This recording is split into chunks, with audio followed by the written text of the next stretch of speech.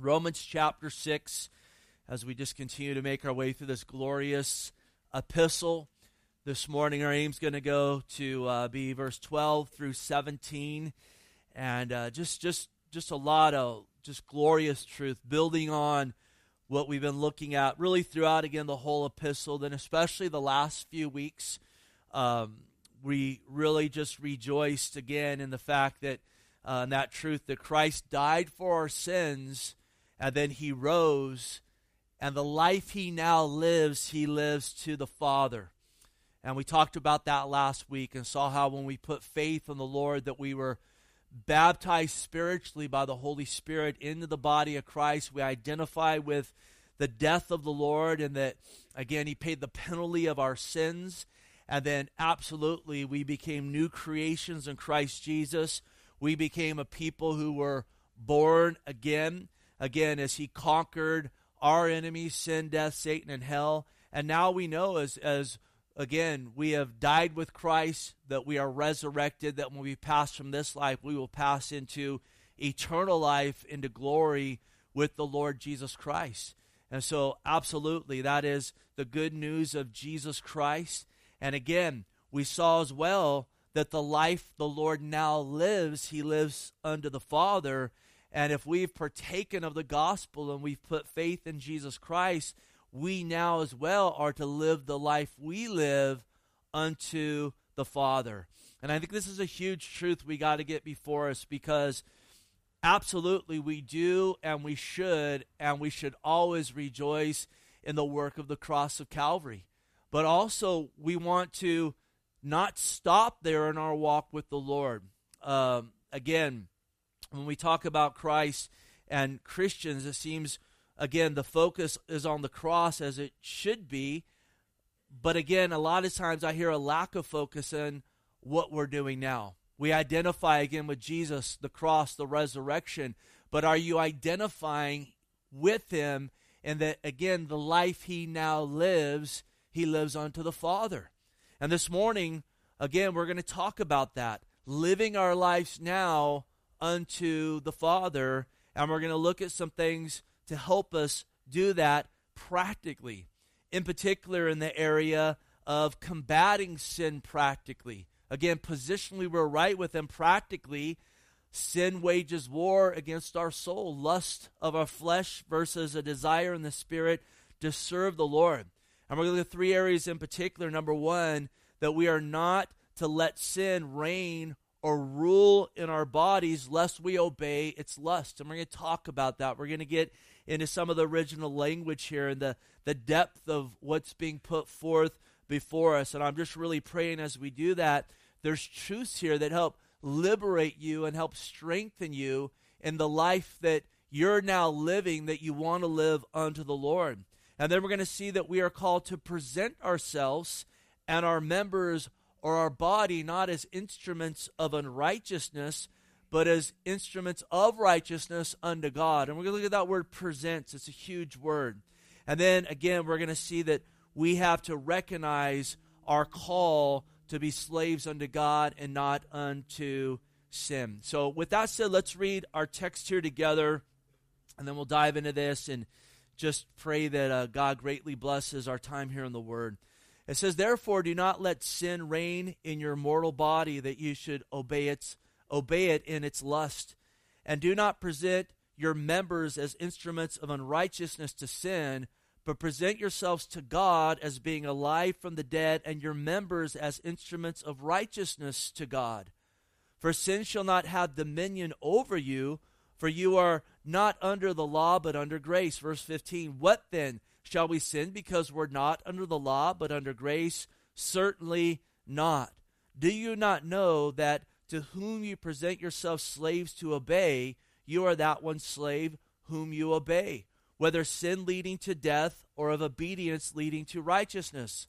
But God be thanked that though you were slaves of sin, yet you obeyed from the heart that form of doctrine to which you were delivered." Now again, notice verse 12 there. It starts with the word therefore. And therefore is one of those, again, linking words, linking the last thought with the thought that's going to be introduced next. It's really saying with that said. So again, we want to ask the question, with what said? Romans 6:10 and 11 is what was said. Again, for the death that he died to sin once for all, but the life that he lives to God. And then again, the word likewise comes up. Likewise, you also reckon yourself to be dead indeed to sin, but alive to God in Christ Jesus our Lord. As we've already just begun to reestablish, this speaks of what Jesus did, and then it also speaks about what Jesus is doing. And again, we want to rejoice in and stand in and celebrate what Jesus did all of our days. We want to rejoice in the finished work of the cross, that him who knew no sin became sin for us, that the wrath due us and our rebellion and our transgression was placed on the Son of God, that again, he went there to pay that penalty, to pay our debt. He did that. He laid down his life in our place, and we saw how sin came through one man, salvation comes through one man, and his death could not hold him. On the third day, he rose from the grave. And again, we never want to lose sight of the gospel. I just want to put an extra emphasis on this, because what I'm going to say next may be taken as me not putting an emphasis on the cross or de-emphasizing it, and it's absolutely not that. Without the cross of Calvary, we have nothing. Without Christ's death and resurrection, we're a bunch of fools out here this morning if Christ did not indeed die for our sins and resurrect from the grave. It's the gospel. It's the good news. It's what we stand on. It's what we proclaim. Absolutely. It's the demonstration, the ongoing demonstration of God's love for us, and that while we were still sinners, he sent his Son to die for us. And again, the demonstration of his love is there. Salvation is found there. Again, there's great peace found there. That's what he did for us. And then again, he rose from the grave. And we should ask the question, what's he doing now? And what he is doing now is living the life he lives unto God. And so it says, likewise, we're to be like Christ. We're to be imitators of Christ. As he is holy, we are called to be holy. And when I say we, I'm speaking about those who put faith in Jesus Christ as the Lord. Is that you this morning? Can you say amen to that? We've put our faith in the Lord Jesus Christ. So again, we rejoice on the cross. We look at the cross. We say, thank you, Lord. Thank you for grace. But then again, we also want to say, now what are you doing, Lord? And what the Lord is doing now is living the life that he is living unto God. You know, Jesus' ministry hasn't stopped at the work of the cross. It goes on. He even lives to make intercession for you this day. He absolutely is about the business of God the Father as God the Son, working in conjunction with God the Holy Spirit. And he wants us to recognize ourselves in Christ, to recognize that through faith in Christ, and indeed, our sins are forgiven. Indeed, we're to be dead to sin, and then again, alive to God in Christ Jesus, our Lord. So it's a thing of recognizing in Christ, I am washed, I am cleansed, I absolutely in right standing with God positionally, and now I want to recognize, as I recognize myself with Christ on the cross and the finished work of Jesus, his grace and shed blood covering me, I'm also to recognize myself in newness of life and what the Lord's about now. And what the Lord is about now is not seeking after sin, it's not carnality, but he is about living unto the Father. And if I'm in Christ Jesus, I need to recognize that my life is to be lived under the glory of God, not dabbling and walking in sin and rebellion and those things that Christ went to the cross to set me free from. So with that said, again, he says, therefore, and this is where Paul gets practical. There's a lot, again, true for us to help us in this walk, but he's talking specifically this morning about the area of sin and allowing it to reign and rule in our life versus, again, a heart yielded to God Almighty. And there's a lot of practical truth. He says, therefore, this being the case, don't let sin reign in your mortal body, that you should obey its lust. Translation, if you allow sin now to reign or lord in your mortal body, you will obey its lust. What are you allowing to reign in your body this morning? Now, notice what he starts here. We're going to get to that word reign and some of these phrases here and try to break these down. And I'm hoping as we do that, there's just certain truths that come forth that help you, that help liberate you, that help strengthen you in your walk with the Lord. Because I just, believe you're here this morning. You got up this morning. I know when I got up it was about 30 degrees. Everything was icy and so forth. And, it took some effort to get down here. I think looking at this is the season where if you want an excuse not to go to church, you're going to find 1,000,001 of them, aren't you? And you folks chose this morning to say, I'm going to get up. You know what? I'm going to get ready. I'm going to come out. They're like, yeah, they're outside. It's nice under those tents. But I'll tell you, walking in and so forth, it's chilly and so forth. And you chose to come here this morning. And I believe it's because you want to live the life that you're living under the Lord Jesus Christ. Am I wrong in that? Or can we say amen to that? And so, again, notice what he says here first. He says, therefore do not let. And he's speaking to us directly. It's a call for us to quit doing something and to start doing something else. It is a spiritual call, but it's also absolutely a practical call. I think a lot of times when it comes to things we're called to do in the Scripture, a lot of people get this mentality, well, I'll do it once I get the Holy Ghost float. And what I mean by that, it's this mindset of, if God wants me to do that, He's going to have the Spirit of God kind of lift me up and float me over to this place, then set me back down so I can do it. Now again, we can't do anything without the strength of God.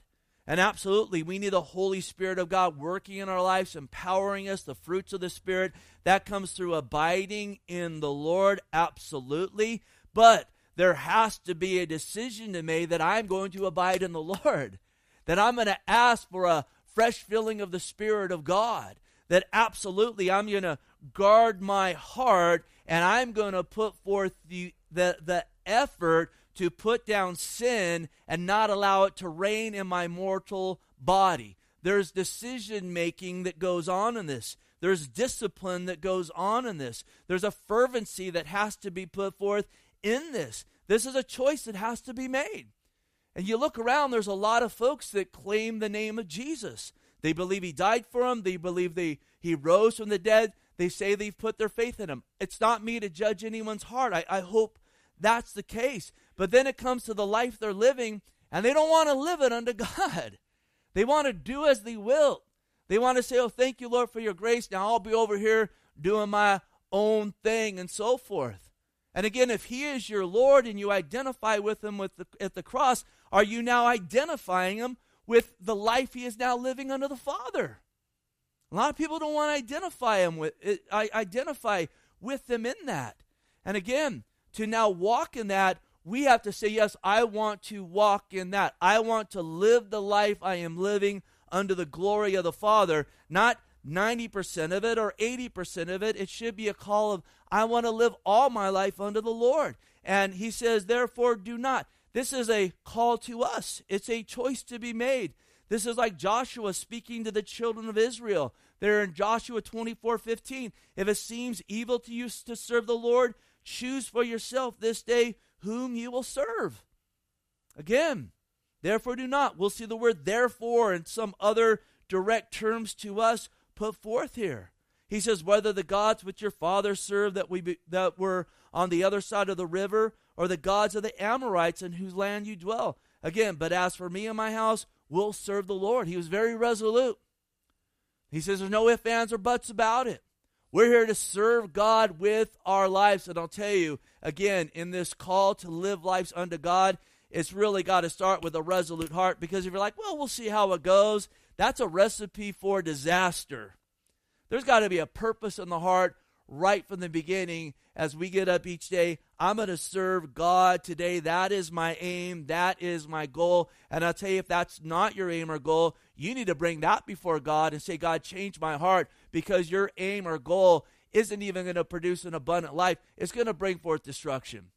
Whether it's, again, rebellion on a small level for men's view or a large level. So this starts with an acknowledgement that, yes, Jesus is my Lord. And then from there, a recognition. We need to recognize, you got to recognize this morning, if he is really your Lord, then what should come with that is a desire to do what he is doing, to be imitators of Christ. Is that the case in your heart this morning? Ask yourself that. Do I have that desire to be doing what he is doing? Because if that's not there, especially if that's never been there, that's when you really got to be honest with yourself and ask, who's my Lord? Look at Jesus being your Lord. That's a big thing. Oh, Jesus is my Lord and Savior, but I do whatever I want whenever I want to do it. Is he really your Lord and Savior? Is he really? Not judging any hearts here. You got to examine yourselves. Some people, though, they just want to identify with the Lord on the cross. And yes, he died for him, rose from the grave. But now he's living the life he lives unto God. Do you identify yourself with that? Because if you don't, it might be because you're really not in Christ Jesus in the first place. Or it might just be you're backslidden. And if that's the case, the Lord's going to take you to the woodshed. And if he doesn't, then you really better check yourself, because he disciplines his children. Again, there's got to be this choice made. I want to live my life. And then from there, there's an actual willful doing. He says, therefore, do not let sin reign in your body. Again, that's a command to us to do something, not just to wait to get lifted up and floated through. It's an exercise of the will. We exercise our will continually. Most of you are going to do it this tomorrow morning, getting up and going to work, dropping those kids off, running them all around, all the different stuff you're going to get up and you're going to do. Don't fall into that place when it comes to serving God that you say, well, look it, these are just the spiritual things. Unless I get a tingling, unless I get a feeling, and I'm not going to do it. You got to be resolute. I'm going to do what God has called me to do. And when you do that, God's going to strengthen you to do what he's called you to do. There's no question about it. James 1:22, notice, be doers of the word, not hearers only. Notice, deceiving yourself. There's a deception there if you just hear the word and you don't do the word. For if anyone is a hearer of the word and not a doer, he's like a man observing his natural face in a mirror. For he observes himself, goes away, and immediately forgets what kind of man he was. Notice what he says next. But he who looks into the perfect law of liberty, praise God for liberty, and continues in it, and is not a forgetful hearer, listen to this, but a doer of the work, this one will be, notice, blessed in what he does. This is not a call to bondage. Some people, we start to hear this, and now the life I live unto God like Jesus. Oh, that doesn't sound fun. That doesn't sound like life. Look, that's where life's found. That's where blessing's found. That's where, again, love and the fruits of the Spirit of God are found. You know what's found in sin and walking after that? It may be pleasurable for a season, but it ends in death. There's not life found there. You're not loving God in that. You're not loving your neighbor. And truthfully, you're not even loving yourself in that, in the true sense of how God loves us. Now, beautifully, again, whatever he calls us to do, we can know he first did himself.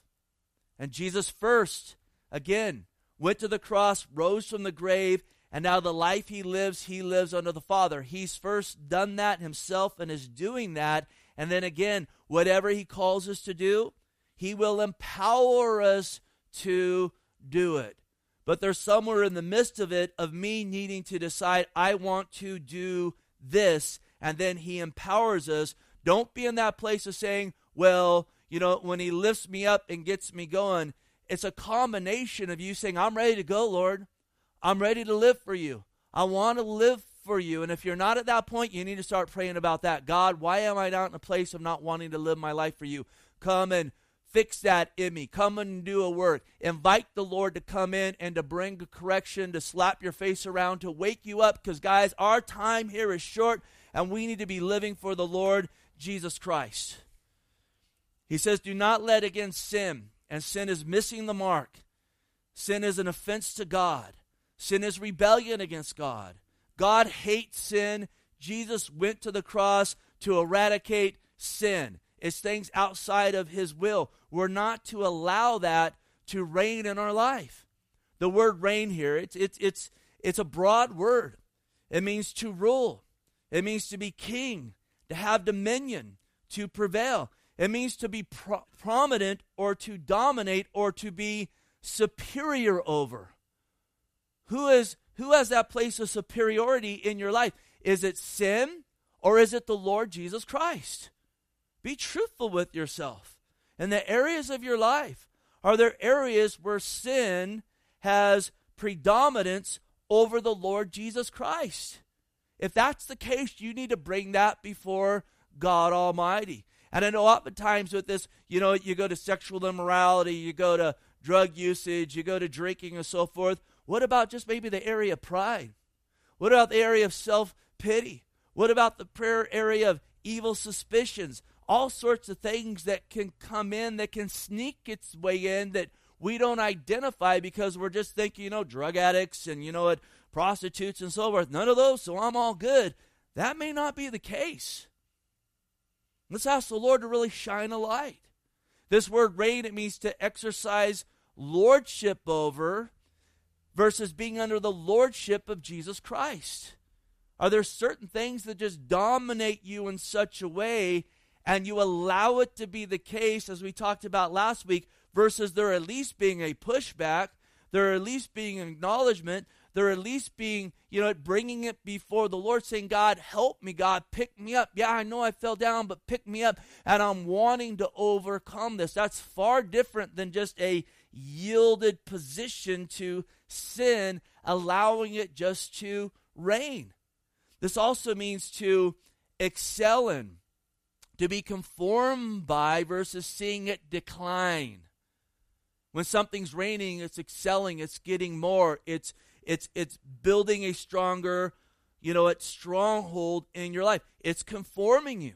Hopefully it's a thing in our life where we are growing in the Lord and we're seeing sin decline and we're seeing more of Him evidence. Isn't it a glorious thing when you see someone get saved and then you watch them and you start watching a change happen in them? And again, it's God doing the change, but we have to be in a place where we're yielding, saying, yes, God, come do the change. When the Lord starts, taking away that gruffness and a gentleness starts coming along them, and their verbiage starts changing from every sentence about themselves to, 1 out of 10 sentences talking about the Lord. It's a slow process and so forth, but it's a glorious thing to see.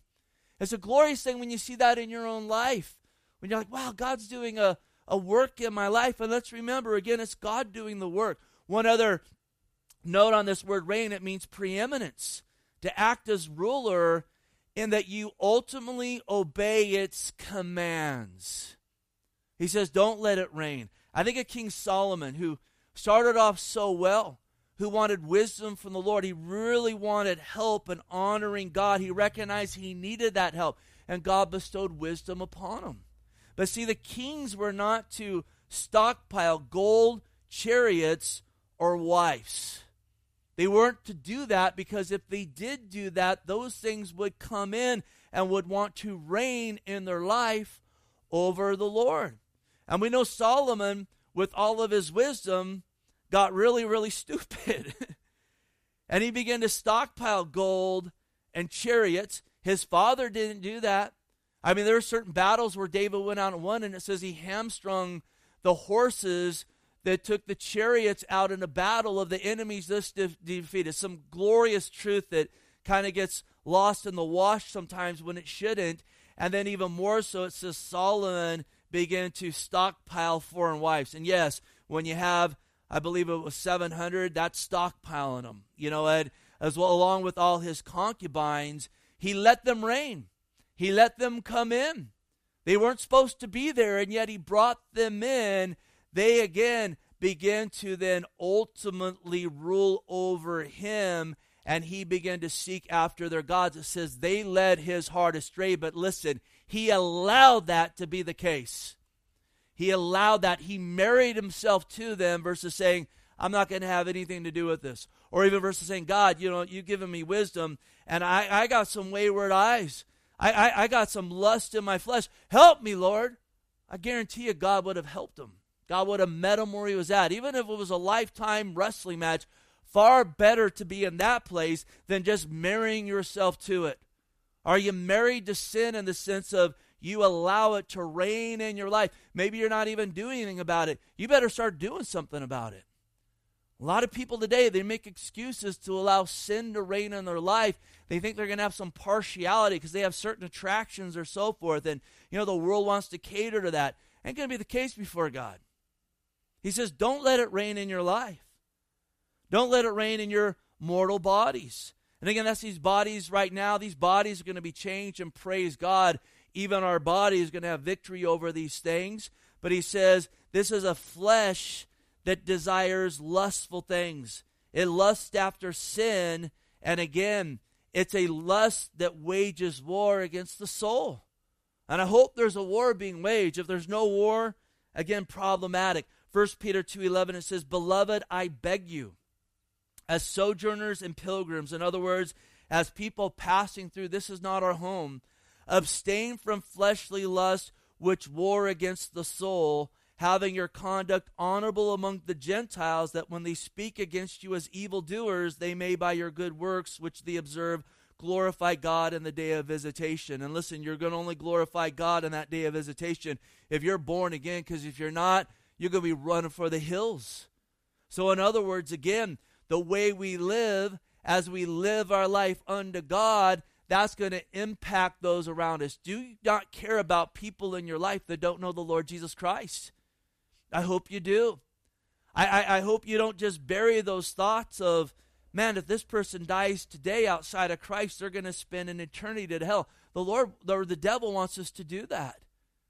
Out of our love for others, we need to be recognized, I'm called to live my life unto God, that would be, again, another factor that God can work through to see them to show them the reality of a risen Lord, that when the Lord comes back, they're in a place where they've put faith in God themselves, and they glorify God in that day of visitation.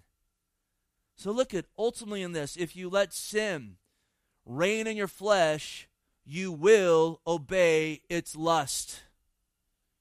You will. Well, not me. No, you too. We'll see in a minute here. Who we present ourselves to is who we will obey. And so again, I just ask you this morning, do you sow sin, fleshly lust, the world's way, and doctrines of demons into your soul all day without any pushback? That's what most of the world does. Most of the stuff out there today influencing us, outside of a remnant of things that are greatly glorious in God, most of it out there in this world absolutely is rebellion against God. Have you noticed that? It's just a continual sowing. And do we just allow that to happen and come and shape and mold us? Or is it a thing of, hey, I'm in this world and all these influences are here, but I'm going to stand and I'm going to war against these things, and I'm not going to allow them to come in and shape my person. When I hear something out here that's contrary to God's word, do I just allow that to come in, or to go, wait a minute, that ain't right? Or is it, wait a minute, I don't accept that. Or I resist this because this is what God's word says. That's part of not allowing this to reign. 2 Corinthians 10:3, for though we walk in the flesh, we don't war according to the flesh.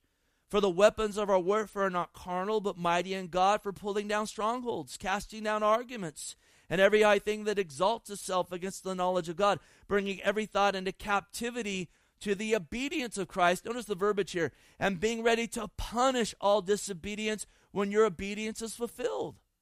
And too many times we allow things to come in that are contrary to our God and the Word, And we can even use the excuse of grace to allow that to be the case. Well, look, I got grace. I'm under grace. So it's okay to allow this to come in versus being in that place of, I got grace. And that call in grace is now to be walking as Christ walked. And I'm not going to allow this to come in. Instead of using grace to allow it to come in, I'm going to stand on the grace of God to put this in check. And let me tell you, in the life that you're living today, it should be a thing all day long where you're like, that ain't right. I don't accept that. I resist that because it's contrary to God's word. That should be going off all day long because of the influences around us.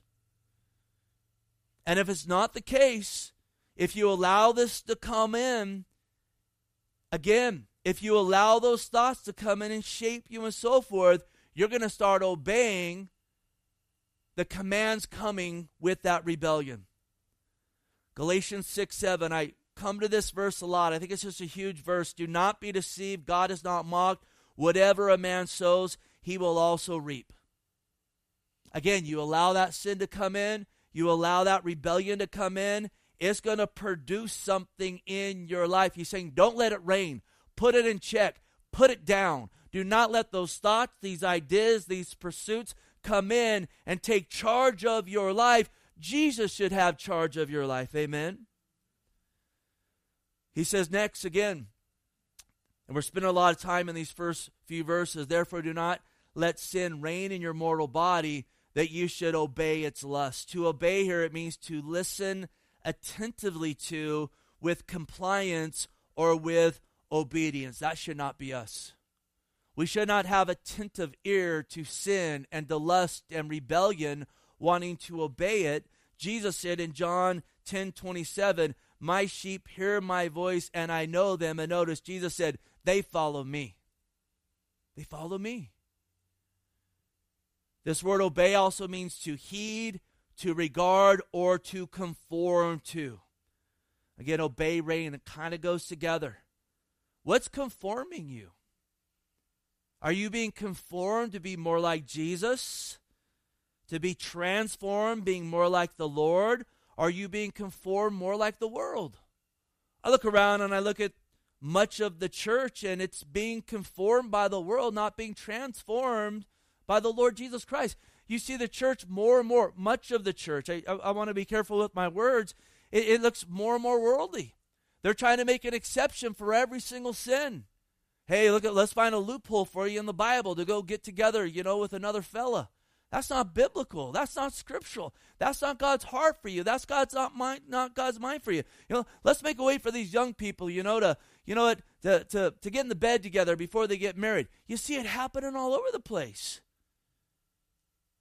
Let's make a way so that, we get accepted by the world and what we believe is not an offense to them. The cross of Christ is an offense to those that are perishing. Romans 12:1, I beseech you therefore, brethren, by the mercies of God, notice, that you present your bodies a living sacrifice. You present it. It's a picture saying, I'm all in. I give it all to the Lord. Holy, acceptable to God. Notice, which is your reasonable service. Maybe you're at this point saying, oh, come on, man, this is all unreasonable. Jesus Christ laid it all down to save you. Was that reasonable? And do not be conformed to this world, but transformed by the renewing of your mind, that you may prove what is that good and acceptable and perfect will of God. Look at this word, obey. It also means to hearken as a doorkeeper would. In other words, someone's knocking on the door. Who are you hearkening? Not a word I use a whole lot, but I'm going to use it this morning. Who are you hearkening? Every single day sin's knocking on the door of your heart saying, hey, I'm here. I'm hearkening you. Come obey me. I go back there to Genesis, and we talked about this not long ago. Cain there, after the fall of man, had his brother Abel. They brought sacrifice before God. God accepted Abel's. It was a blood sacrifice. He recognized, I'm a sinner. I need blood shed for me. Cain brought the works of his hands. And the Lord said, I don't accept this. And then in Genesis 4:6, the Lord said to Cain, why are you angry? Why has your countenance fallen? If you do well, will you not be accepted? And if you do not do well, notice here, sin lies at the door, and its desire is for you that it should rule over you. In other words, sin's knocking on your door, Cain. Are you going to open the door to it? It's desiring to reign over you. Praise God, though, for Revelation 3:19, where the Lord says, as many as I love, I rebuke and chasten. Therefore be zealous and repent. And he's talking to a compromised church that's allowing sin to reign. He says, behold, I stand at the door and knock. If anyone hears my voice and opens that door, I will come into him and dine with him, and he with me. And then beautifully, to him who overcomes, I will grant to sit with me on my throne, as I also overcame and sat down with my Father on his throne. Who do you hearken as that knock comes? Sin's a knocking, let's go. Or is it, man, Jesus is knocking, I want to walk with him, because the life he lives unto the Father, and that's the life that I have by his grace through faith in him been saved unto. This word obey also means to yield to a support, command, or force. And yes, temptation is powerful, but Jesus is more so. And with every way of temptation, every temptation, he's going to make a way of escape so that you can bear it. We need to remember that. This also obey, it means to obey one's passion. Listen to this, thus becoming enslaved by them. Are you enslaved by sin and that you obey its every command? Again, the Lord said in John 8:34, most assuredly I say to you, whoever commits sin is a slave to sin. The Lord has not saved us to be slaves of sin. He saved us to be slaves of him, where life is found. Verse 13, and do not present your members as instruments of unrighteousness to sin, but present yourselves to God, being alive from the dead, and your members as instruments of righteousness to God. The word present here, it means to stand aside with, to yield to. It's a sacrifice unto the Lord, or it's all in. To present here means I'm all in. It means 24/7, not here or there where it's convenient. He says, don't present your members to unrighteousness, but present them to God. This is why the Lord says, if anyone wishes to come after me, let him deny himself and take up his cross daily and follow me. See, a lot of people think the call to be a Christian is, I accept Jesus, his death, his resurrection, now I'm saved, now I'm a Christian. That's not all the call. The call is then now to follow the Lord. Now I'm saved through what he did, praise God, it's not me. But it's a call to come and follow the Lord. He rose, and now the life he lives unto the Father, and we are now to present our bodies, our members unto him. Again, your members, what are they? It's your heart, it's your ears, it's your eyes, it's your touch, it's your tongue. Again, it's your physical being. These are members, these are instruments that are to be used for God's glory. 2 Timothy 2:20, but in a great house there are not only vessels of gold and silver, but of also wood and clay, some for honor, some for dishonor. There, if anyone cleanses himself of the latter, he'll be a vessel of honor, sanctified and useful for the master, prepared for every good work. And then notice, flee youthful lust, pursue righteousness, faith, love, peace with those who call upon the Lord from a pure heart. What are you a vessel of? What do you want to be a vessel of? Honor or dishonor?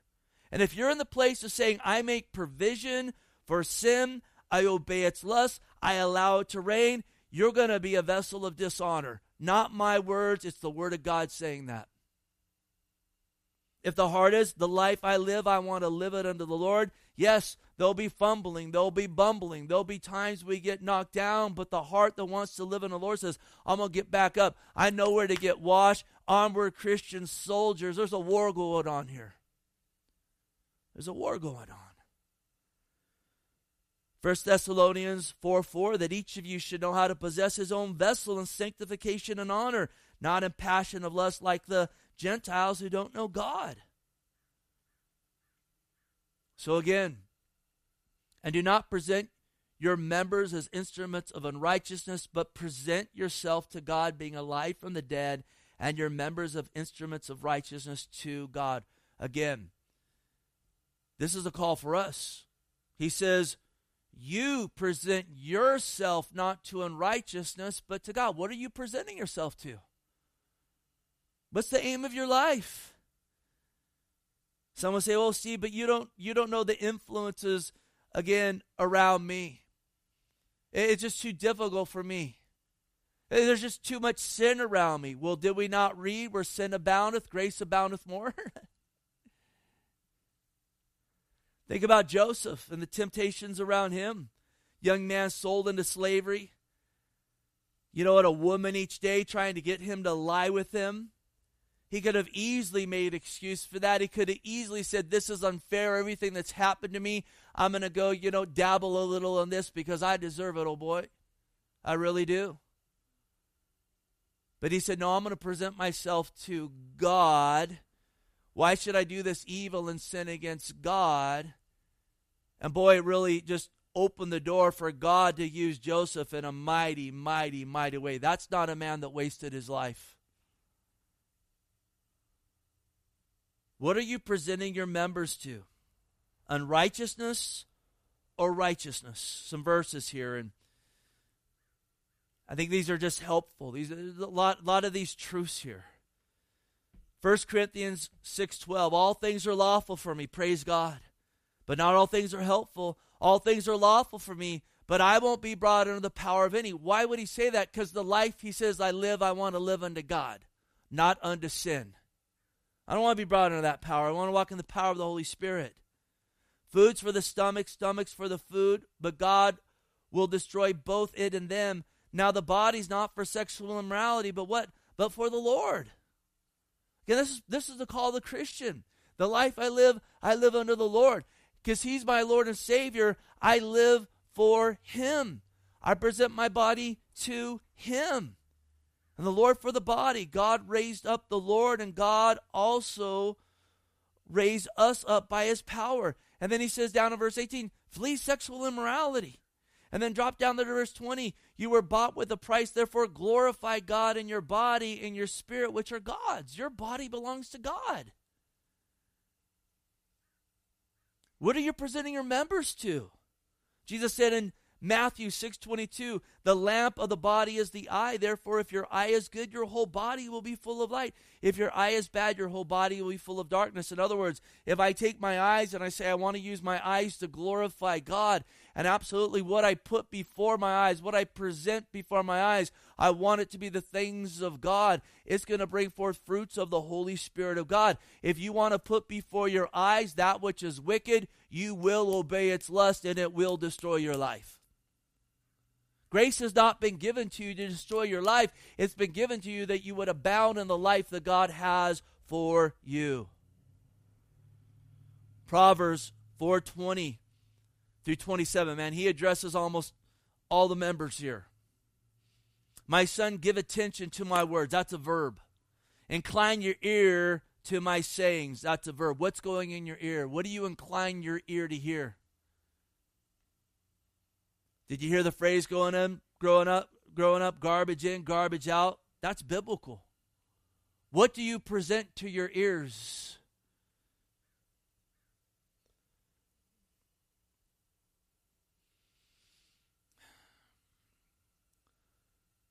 "Do not let them depart from your eyes. Keep them in the midst of your heart."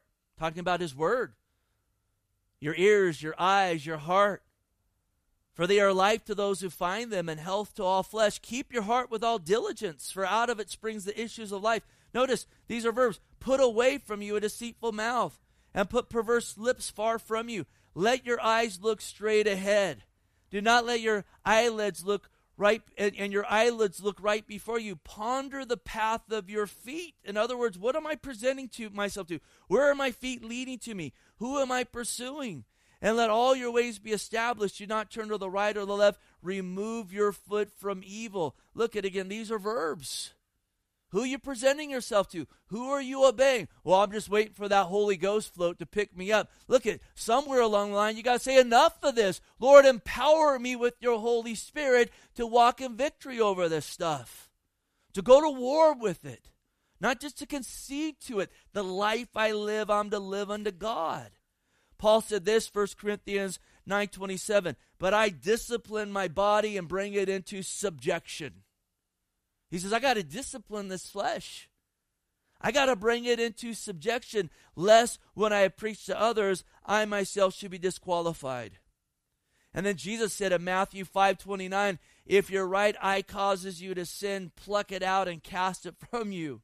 Verse 30, if your right hand causes you to sin, cut it off and cast it from you. Is this the Lord saying literally cut it off? Some people have taken it as that. No, he's not saying that. God is not pro-mutilation of the body in that sense. He's saying cut off what fuels the unction to sin. Quit presenting yourself to that thing that's causing your right hand or your right eye to sin. Quit yielding to that. Present yourself to the Lord so you can use that hand or that eye to glorify God. Infuse yourself with the presence of God versus presenting yourself to Him over and over again. Here I am, Lord, again. I'm here to worship You. I'm here to get in Your Word. I'm here to cast my cares on You. Lord, now help me to go take every thought captive to the obedience of Christ and let not this nonsense influence me. Why do we want a world that's rebellious against God to influence us? You know, God hates all that. He loves those people immensely. He loved us when we were in that place, but He hates their rebellion. He hates their godlessness, and He hates their sin. And again, He says, do this being alive from the dead. In other words, we have power from the Holy Spirit of God. As He says in Colossians 2:6, therefore as you receive Christ Jesus as Lord, walk in Him. Get up and do it. And you'll be amazed how God will go before you. Quickly with these other verses we have before us, because we've established so much here already. Verse 14, for sin shall not have dominion over you, for you're not under the law, but under grace. Again, we know this to be true positionally. We talk about it all the time. I'm not under the law. Christ fulfilled the law.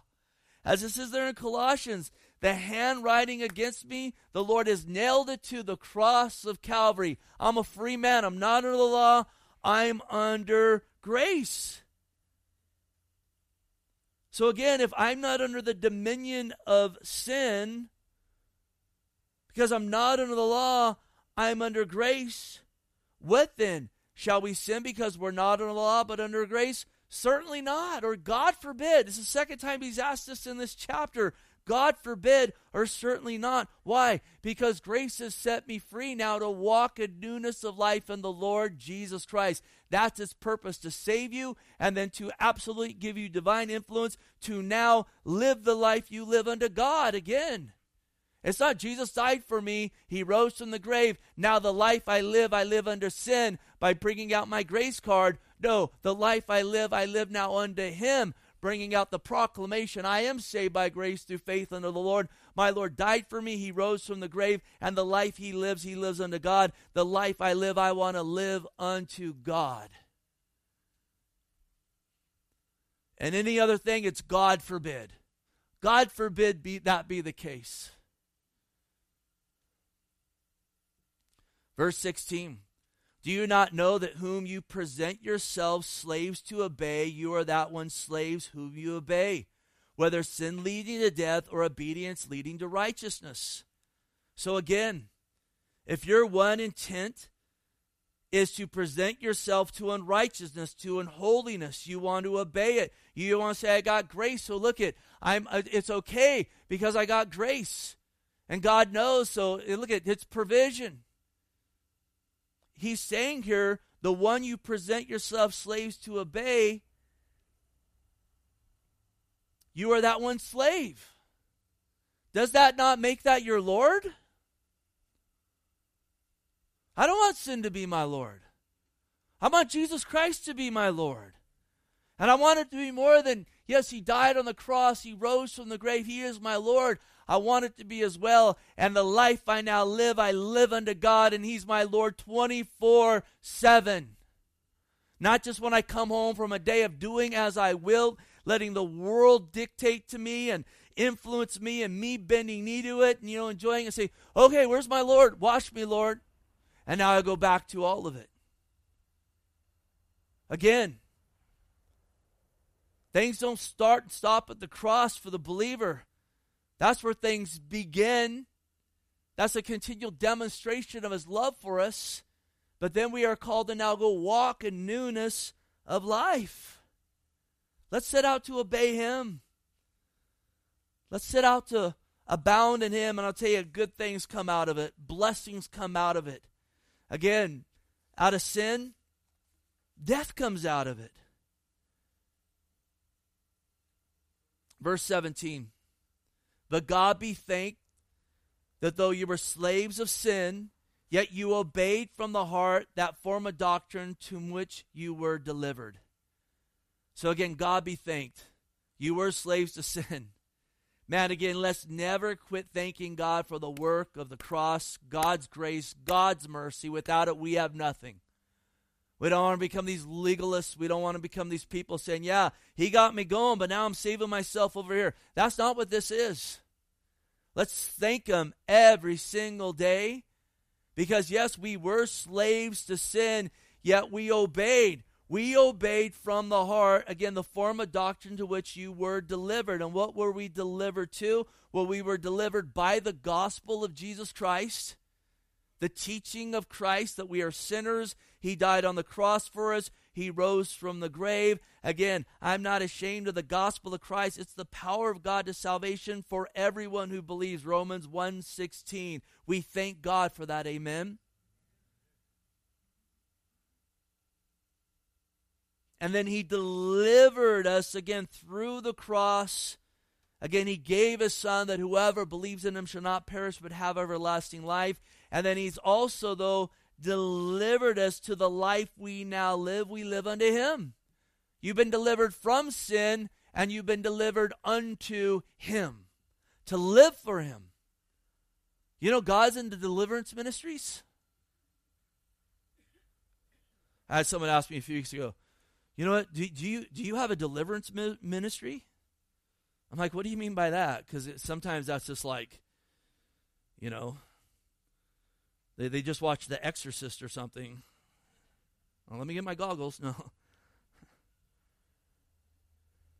I'm like, yeah, it's called the gospel of Jesus Christ.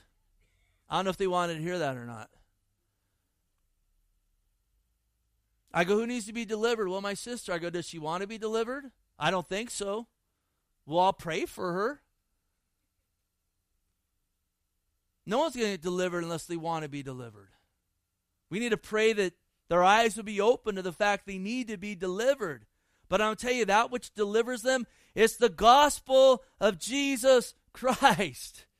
Not that just saves you, but again, saves you unto living a life unto the Lord. Oh, but there's spiritual strongholds there. Their great-great-grandmother was a witch. Christ's blood has broken that. He shed his blood to allow you to live the life you live now unto God. Claim that truth in Jesus Christ's name.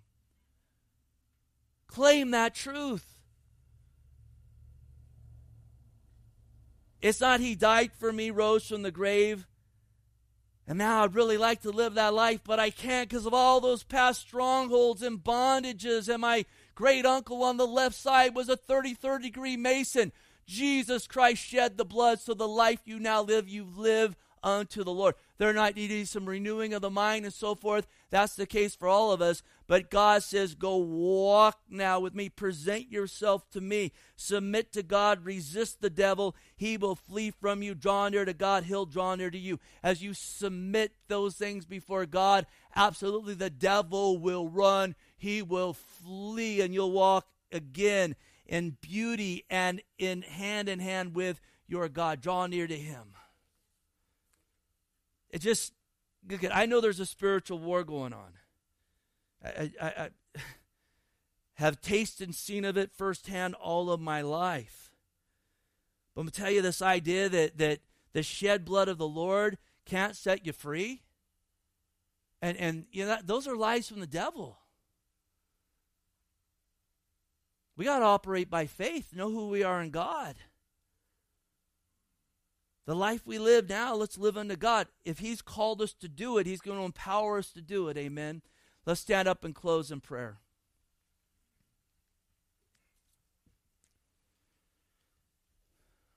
Heavenly Father, we bless you, we praise you, we just thank you, Lord. I thank you, Jesus, that indeed you went to the cross for our sins, you rose from the grave. We stand in that, we rejoice in that. We never, ever want to lose sight of that. But Lord, help us where we've lost sight at times of the fact that the life you live unto God the Father. Oh Lord, put that deep in our hearts. Lord, if there's areas where we are allowing sin to reign in our life, where we've come to the place of bending knee to it, Lord, forgive us, wash us. We pray those things would be put down. And Lord, you would help and aid us, God, and give us that unction to daily present ourselves to you on an ongoing basis. Lord, I know there's a lot of things going on in these lives here today. Lord, I don't want to make light of any of that stuff. These battles and struggles, they're real. But Lord, I pray we would know today that victory is found in you. And there's a war to be fought in you. And that's okay to be in that place. Help us, God, to absolutely be found moving forward in you, not going backward, God, again into sin. And if you're here today and you haven't called upon the Lord, today's the day of salvation. Christ Jesus wants to set you free. Call upon his name. Ask him to save you. Ask him to wash you. Tell him, Lord, the life I live, Lord, I want to live it unto you. Meet me where I'm at. He absolutely will. Whoever calls upon the name of the Lord will be saved. Let's finish well. Let's lift our voices to the Lord here.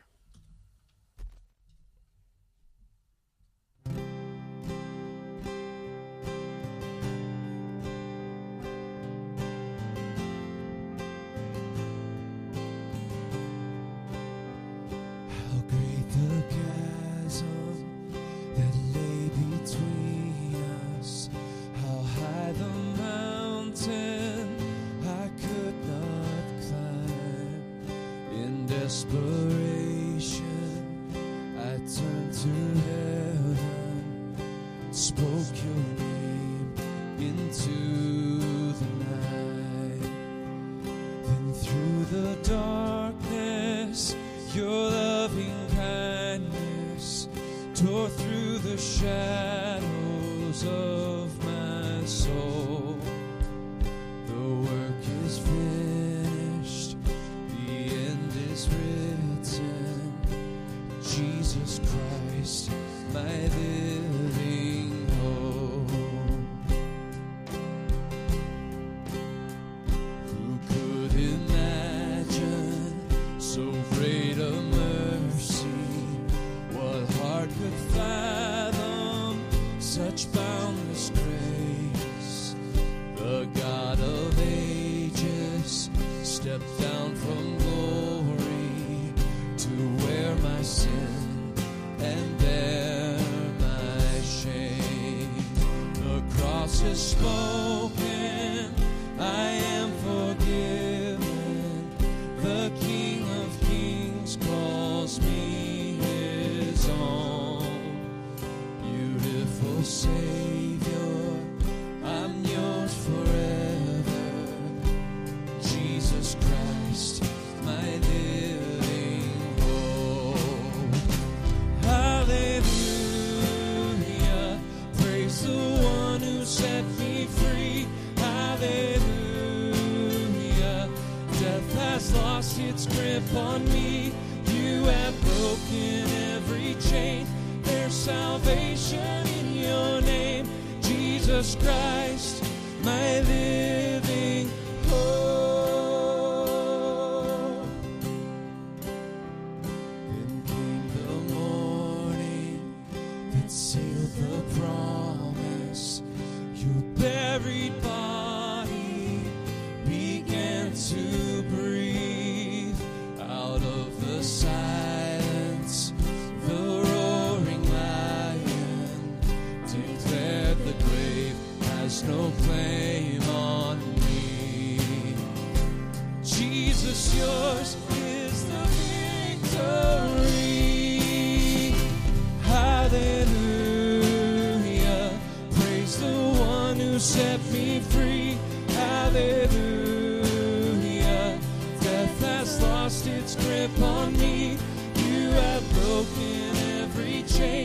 There's salvation in your name, Jesus Christ, my living hope.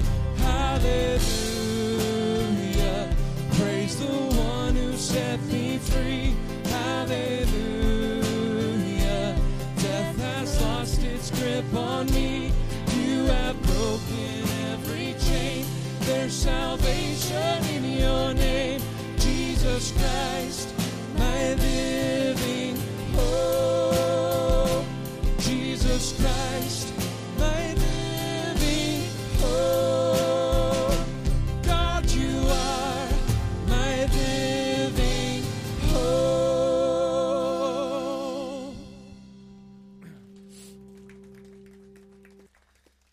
Amen. We got a while, about 30 minutes before the next service. Encourage you to, and encourage others to fellowship, build one another up. And again, just pray you have a wonderful week and day in the Lord Jesus Christ. God bless you.